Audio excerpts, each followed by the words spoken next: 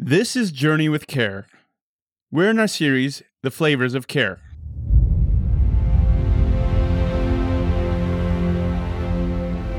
In a world where curiosity and knowledge thrive, one individual shines as the ultimate explorer, the investigator, also known as the Enneagram Type 5. The investigator stands as a beacon of insight and contemplation, driven by an insatiable thirst for understanding. With an analytical mind and an unwavering commitment to uncovering the truth, they navigate life's complexities with an intellectual fervor that sets them apart.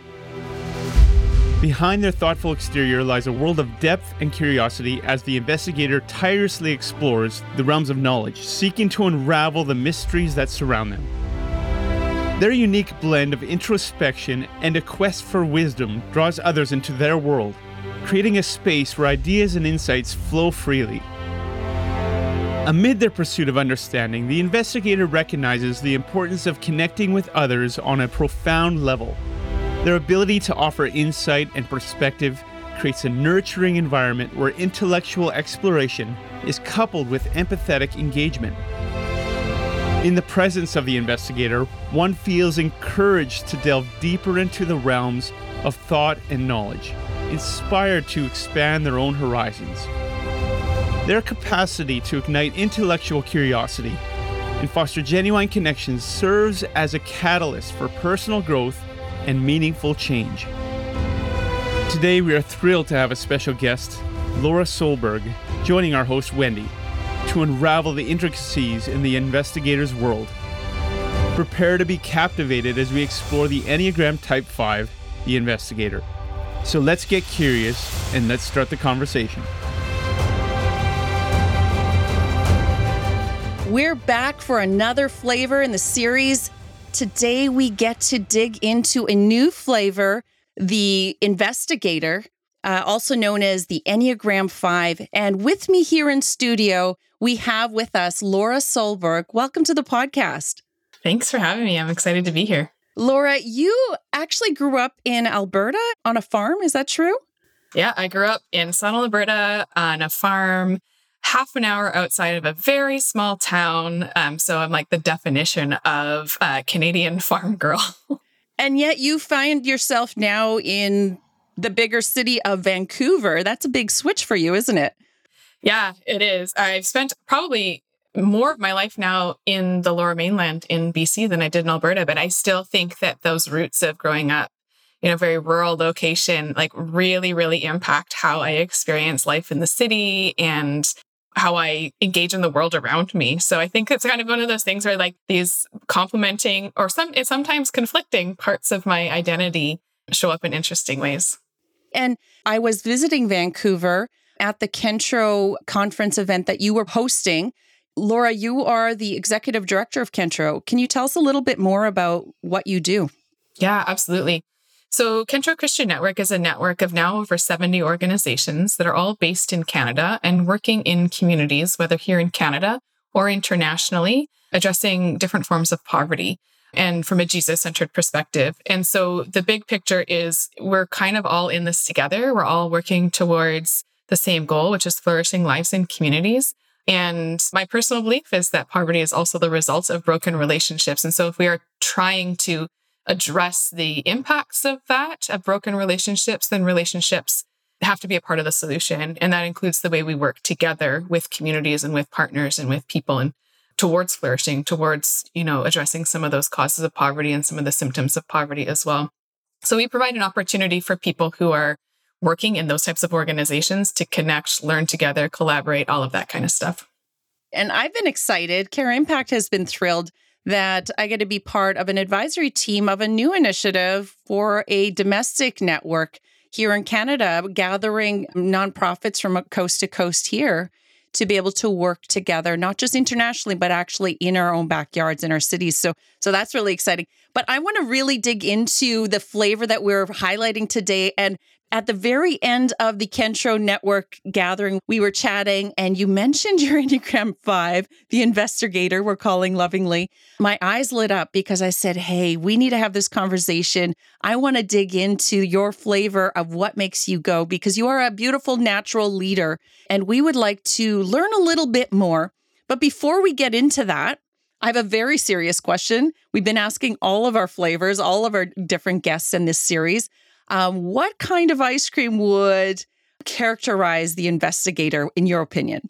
I feel like I want to say something that takes a little bit of thought to dig through the flavors. Hence, you're thinking the question. Yes, exactly. So like, I come back to some of the flavors that I personally like and why I like them. So the two that come to mind is, the first one is honeyed lavender, because it's just not an obvious flavor. There's some subtle, like, nuances to that flavor, and they sort of come to the surface at different times. It's not super popular even necessarily. And then the other one that I tried just recently was rose and cracked pepper. And that's another one. Exactly. So I was like, oh, that's like it's a really complex, I love flowers, and maybe that's part of it, but it's floral. It's not like something that you would automatically think of as an ice cream flavor, and cracked pepper, like what the heck? But once you get it all together, it's just like there's these different layers and facets to the flavor that is really, really cool. So I think that's what I would say. I don't know. Yeah, no, it's very unique. No, that's great. I was wondering in my own mind, if people who are investigators are also known as Enneagram 5s, if they would go into Consumer Reports and research a little and see what is the best flavor in town or the most unique type of things, and not necessarily be dictated just because they see a promo sign up for McDonald's. They're not just going to go there. No, exactly. I see the different things in there, and I know a little bit about rose. I know a little bit about cracked pepper. Wonder if those would be good together. Well, let's investigate that, right? So, well, there you go. That's it. You're curious about it, right? Yeah. Yeah. But how would you describe yourself as an investigator? Yeah, it took me a long time to land on 5, to be honest. For the longest time, I thought I was a 4, and something about that just didn't quite sit right. And I think part of it that was confusing for me was that, and I still think this is a bit of a journey that I'm on and will probably continue to be on for the rest of my life, but is how my own personality, mental health, and sort of Enneagram type interact with each other. Yeah, there's so many nuances, right? It's not just like, this is me, this is my label. Yeah, totally. And so I think for me, the thing that really sort of caught my attention and helped me land on the 5, and then from there landing on it, starting to investigate, there we go again, down a little bit deeper and finding, oh, this does fit. This actually does fit. It makes more sense, was the idea of almost like hoarding or storing up energy and time, because I recognized like that was my language for how I organized my time for a long time before I knew anything about the Enneagram. And so like I'm very, very introverted, which I know is kind of common amongst 5s, but not always the case. But I'm very introverted, and the language I would use though is that like my social energy, I need to guard my social energy because I need to have enough for the things that matter for me. Do you think a lot of investigators are more self-preserving in nature? I guess you can't speak for everybody, but I sense that you have more that self-preservation side to you in how you do it. And I also hear you saying you probably investigated a lot to understand yourself. You did a lot of research? Yeah, to be honest, not a ton on the Enneagram until I started to like dig in a little bit more when I landed on a 5. But in all sorts of other personality types and things like that, I've done a lot of that kind of stuff because I want to understand, but I also do that for other people. Like I try and like analyze through other people. But back to your question about other 5s, and I don't know a ton of other 5s. I have one good friend who is a 5 as well, but I just recently sort of found out that she does identify herself as a 5. And so I know for me, the self-preservation is very, very strong. And I would assume if other people's brains are analyzing as much as mine is as well, and like taking in so much all the time, like, I don't know how you would exist if you weren't a little bit self-preservation minded with your boundaries, because I know in my own life when I haven't done that, I mean, there's a balance, because if I do that too much, then I forget to engage in the world and other people and all of that. I forget I have a body, to be honest. But I really don't understand if somebody who does observe as much as I do, or analyze or think as much as I find it happens in my mind. I don't know how you would survive if you didn't put up some of those self-preservation boundaries, because when I haven't done that, it has usually landed me in a very difficult place.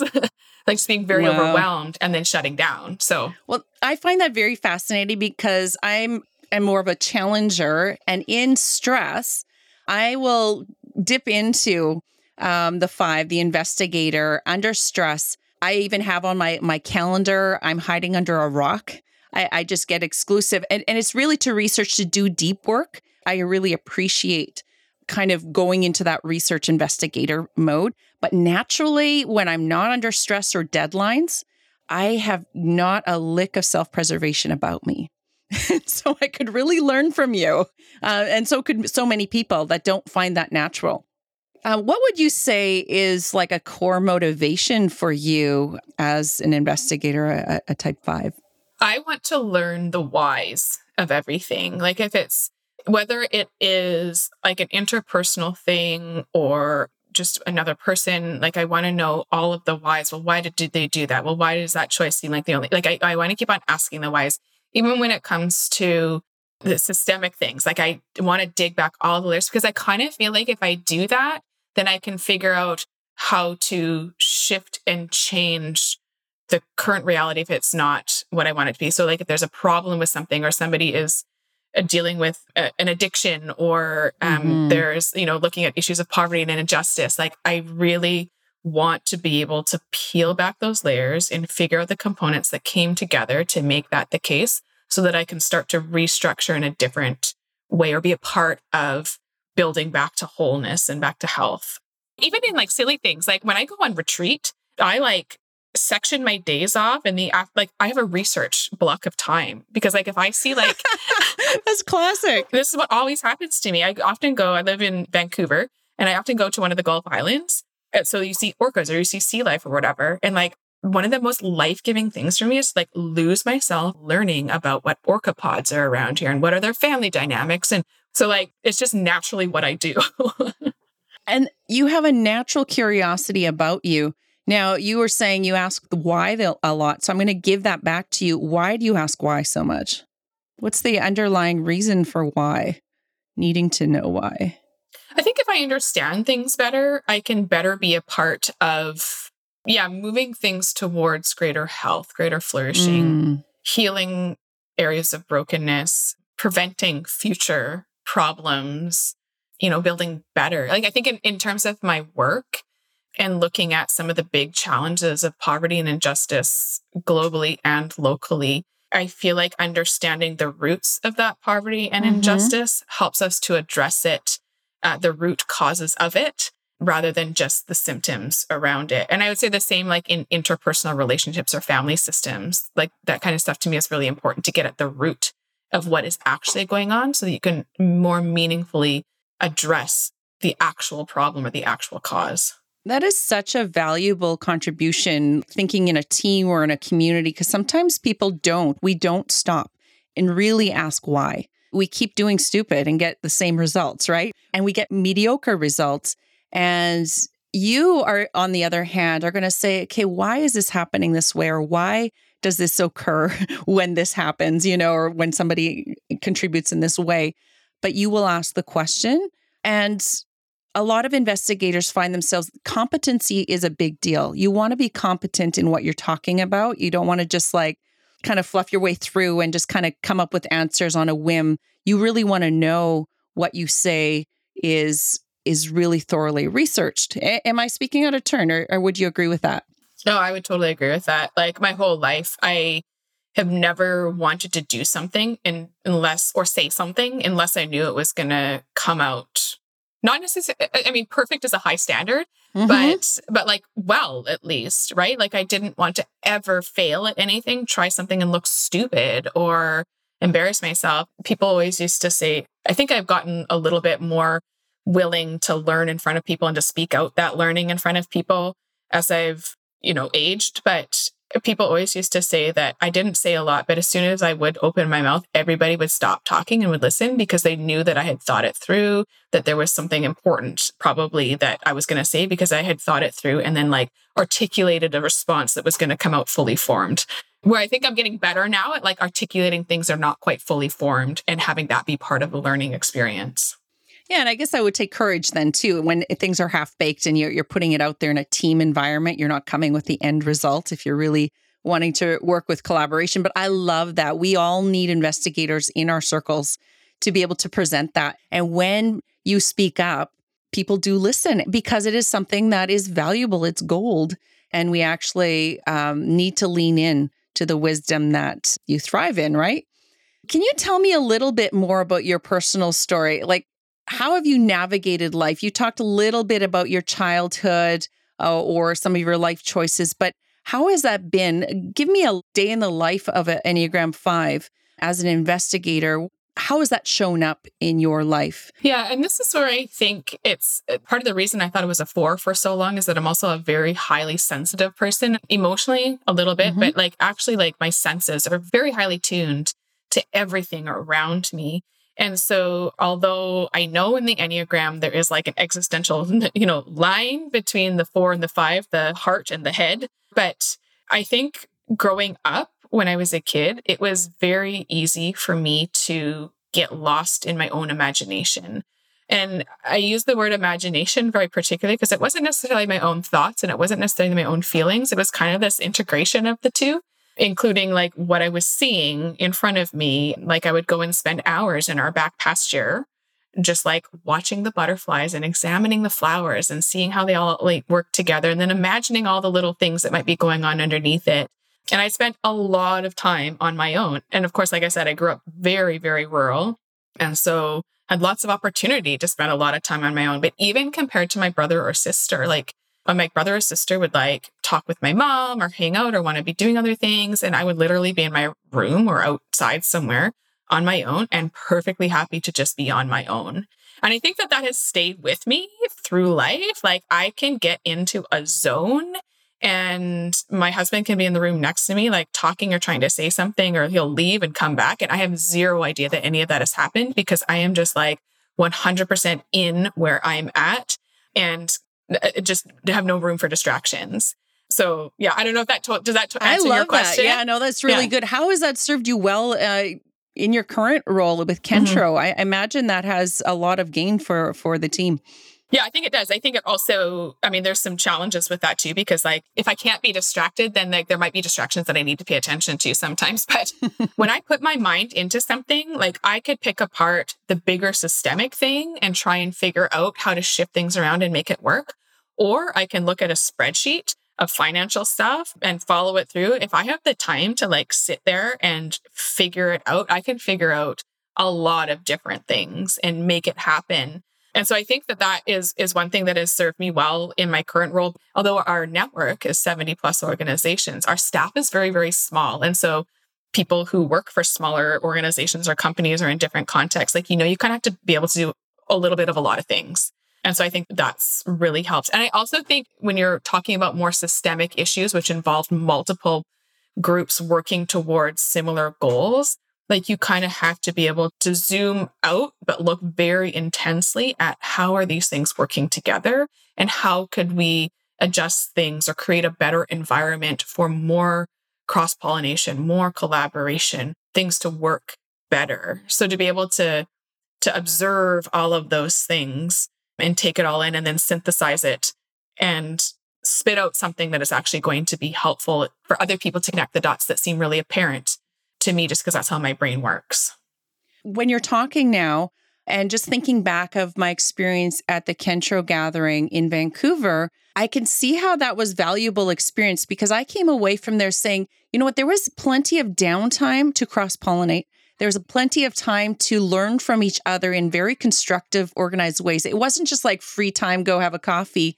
It was very constructive, very well thought through. There was QR codes for things. There was a strategy for how we were going to do breakout sessions.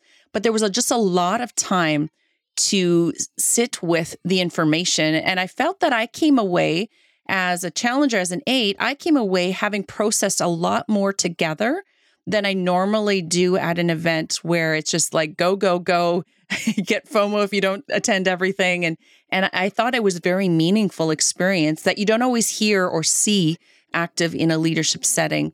So I really appreciated that.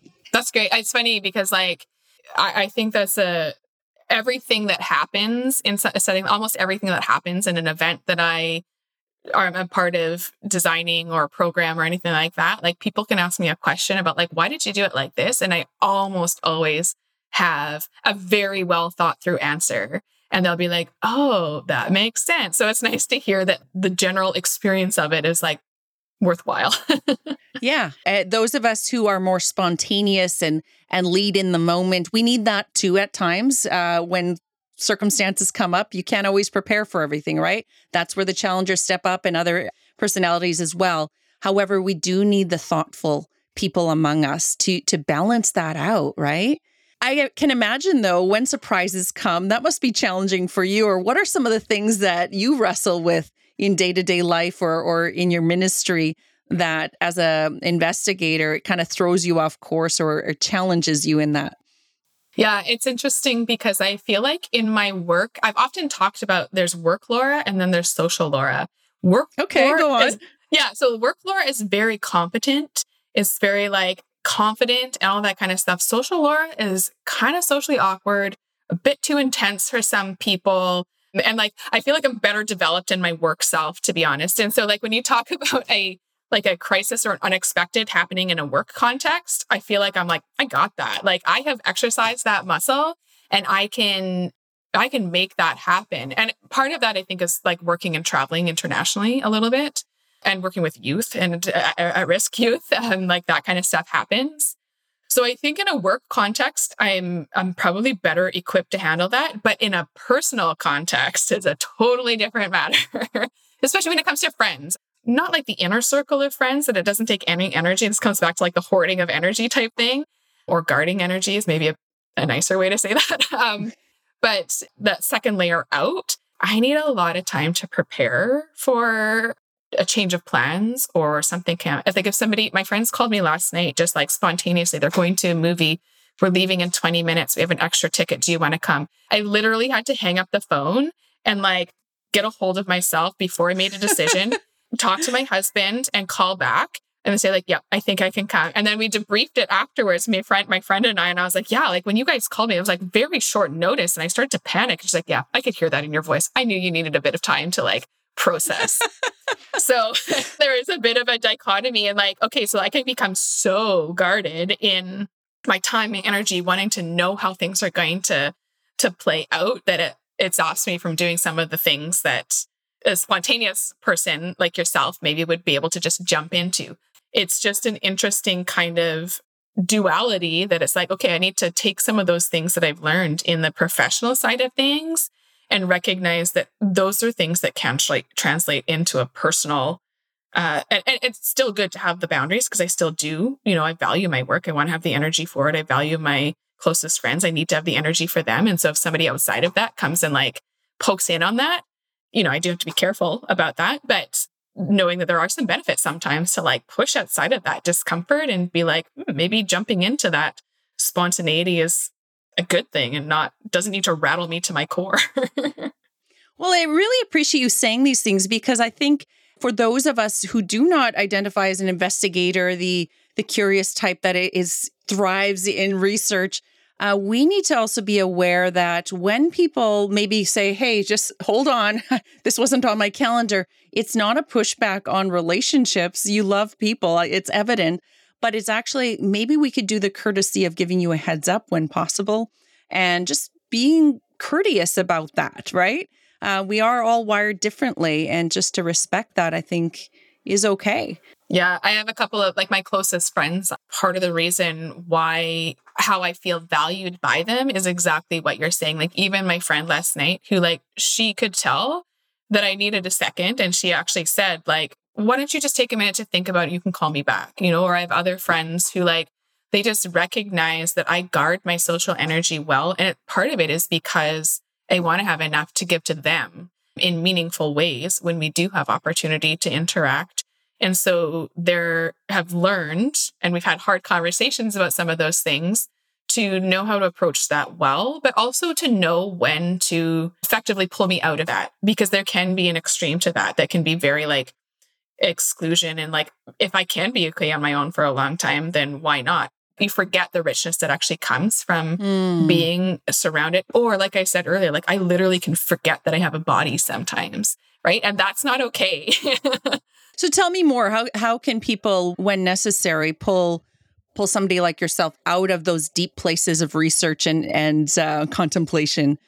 Yeah, I think my husband and a couple of my good friends have learned to ask the question of like, what is really going to be better for you? Because that's like taps into that thinking, investigating brain of mine to actually analyze, okay, what is the best thing for me to do right now? Is it to stay in this headspace and continue to think things through? Or is it actually to like leave that there, tell my brain it's okay for a while, you can take a rest and get out in the real world with other bodies, with other people, with other relationships?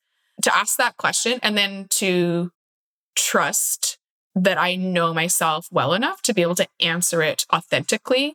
And that's okay. And that either way, and this is what one of my closest friends, she actually always says, like, if I'm sort of stuck in a, like, I don't know to do this or to this, to go out or to stay in, she literally will be able to say to me, like, kind of pull the pin out of that pressure and say, like, either way, it's not going to kill you. Tomorrow will still come. Right. And so then all of a sudden it's like, oh, okay. Like if I expend a little bit too much social energy tonight, I will be okay. If I decide to stay home and I regret it later, I will be okay. And I think the people who are closest to me are able to like put those choices in front of me so that I can, with my own investigator brain, look at the different options and say, I could choose this because that's going to be the best for me. And even if I'm wrong, I'll be okay. Yeah, that's really good. And I'm curious, what you're saying makes me curious about when you are in a social setting or even in a workplace, we'll put both in this question, and you see incompetency in what other people are saying. Not that they're stupid, but they're just bringing stuff that is, you've researched it, you know there's a better way or a more thorough side to this. When you see incompetency, how do you deal with that interpersonally? There probably is a difference, like you said, between the social and the work. And depending on how close the issue is to my heart, there's different ways that I would engage with that. The one thing that I am trying to learn is owning my privilege humbly and knowing that me being a white woman, there are times when actually, even if I see something that I don't agree with or I feel like is incompetent, sometimes my role is to be quiet and listen, depending on the position of power I hold in the group there. And sometimes my role is to speak up and say something. And so if I'm in a group with a bunch of people who like in our society kind of hold more power than me, and that is my cue to take my courage and open my mouth about something and say like, actually, I don't know that you have thought this through. And these are the reasons why. And to be able to like control my emotional side enough to bring my rational brain to play. And I think when I'm in a position where I hold more of that sort of positional power, even if I'm burning to say something, and again, it's not necessarily about incompetency, but wanting to participate in the conversation, or I feel like I know something because I've researched it or something, with people who have lived experience that is different than mine, to being able to calm that emotional reaction down and be like, just listen, stop my brain enough from like trying to analyze all the things and just take it in and listen. But I do think that there is like being a very sensitive person and also having been in a lot of positions in rooms of men who are a lot older than me and in positions of power and hearing a lot of things where I just find there was one point where I was like, I think a lot of these people are in these positions just because they know how to like say things out loud more than I do, or like have been given the spaces, not because they know more or more competent all the time. And once I clued into that, it almost like it gave me permission, because I was like, well, I have some of the competence. What I need is the courage to speak into these places. And so open my mouth and actually start speaking them with grace and with love, but to actually like think it through and again, bring the rational mind to play and not let the emotions of that or insecurity of that sort of take over. Yeah. And you know what? Interesting. I'm just from a bird's eye view, I'm listening to all the depth that you're speaking here. And the way you're even interacting, you're researching them. Even in the interactions where you're not agreeing with them or you've chosen to be quiet and I don't have to have the most power or speak up out of my power, you're researching, you're analyzing the dynamics in possibly a deeper way than most people would even perceive. Absolutely. If it's a one-on-one conversation, I'm like going through my head the things I know about their history, where they've come from, all the different little pieces, and I'm connecting the dots and being like, well, this is maybe why they're speaking from this perspective. I bet they don't run in a lot of these circles, so maybe they haven't heard that perspective or whatever. If it's a group situation, because I'm observing, I'm investigating all the time, so I'm picking up on the different things. You got us all on a spreadsheet. A spreadsheet, but sometimes it's a spreadsheet of body language or intuition as well, right? Where it's like, oh, I can see how this person is responding to that or something, and to be able to sort of go into that and even connect the dots for people that are there. Because I find that when people who are really good at investigating or observing a lot of those things, they also see connections in a way that doesn't come as naturally for other people. And I think that that is one of the things that has served me the most, is to be able to, first of all, recognize that not everybody else sees the connections in the same way as I do. And then second of all, be able to help do that for people or set the table so that they can make those connections to greater understanding. And I think that's a great attribute right there, too, of many things that God has as an investigator. He picks up on all the nuances in a group. And we've been looking at the flavors and seeing how we are made in the image of God. And I'm just curious, as an investigator, that Enneagram 5 tendency, how do you relate with God? What does that look like, even in your personal journey of spiritual growth and formation? Yeah. One of the things for me has been wanting to know and keep on digging deeper into some of those why questions again. And the thing that I have found really interesting about the way that I have pursued the knowledge side of things and then the relational side of things, and in parallel with each other, is I love to learn more and more and more about the biblical history, how it was written, the culture and the context, all of the different things. And the more that I learn, the more questions it brings up. And it's almost like you can never get to the end of the questions. And I love that, because there's always more to learn. And it shapes and forms how I exist in the world. And then from the relational side of things, one thing that has been really, really helpful for me is centering prayer and quiet reflection time. Because I think somebody who is always investigating and always analyzing and always thinking, the questioning that I was just talking about in terms of knowledge, and that only gets you so far because there's always more questions. You have to be able to sort of sit in this place of at least attempting to quiet your mind and not have to be the one who is thinking of all of it, figuring it all out, and being okay with some of those unanswered questions and some of that mystery that is just kind of innate when you're talking about the creator of the universe and how you relate to them. So I think that not only for my spiritual life, but for my mental health as well, has been one of the best practices I could ever do, is just centering prayer and mindfulness to just quiet that and tune in to the spirit and the movement of love in the world around me. Well, I think that's a valuable contribution to the community and to those of us who are in faith communities, that you're able to embrace the mystery. And sometimes we can get locked in. We want to have a corner on theology, we want to have the answers to everything. But to keep asking why is not a threat to faith. It's actually a deepening of faith.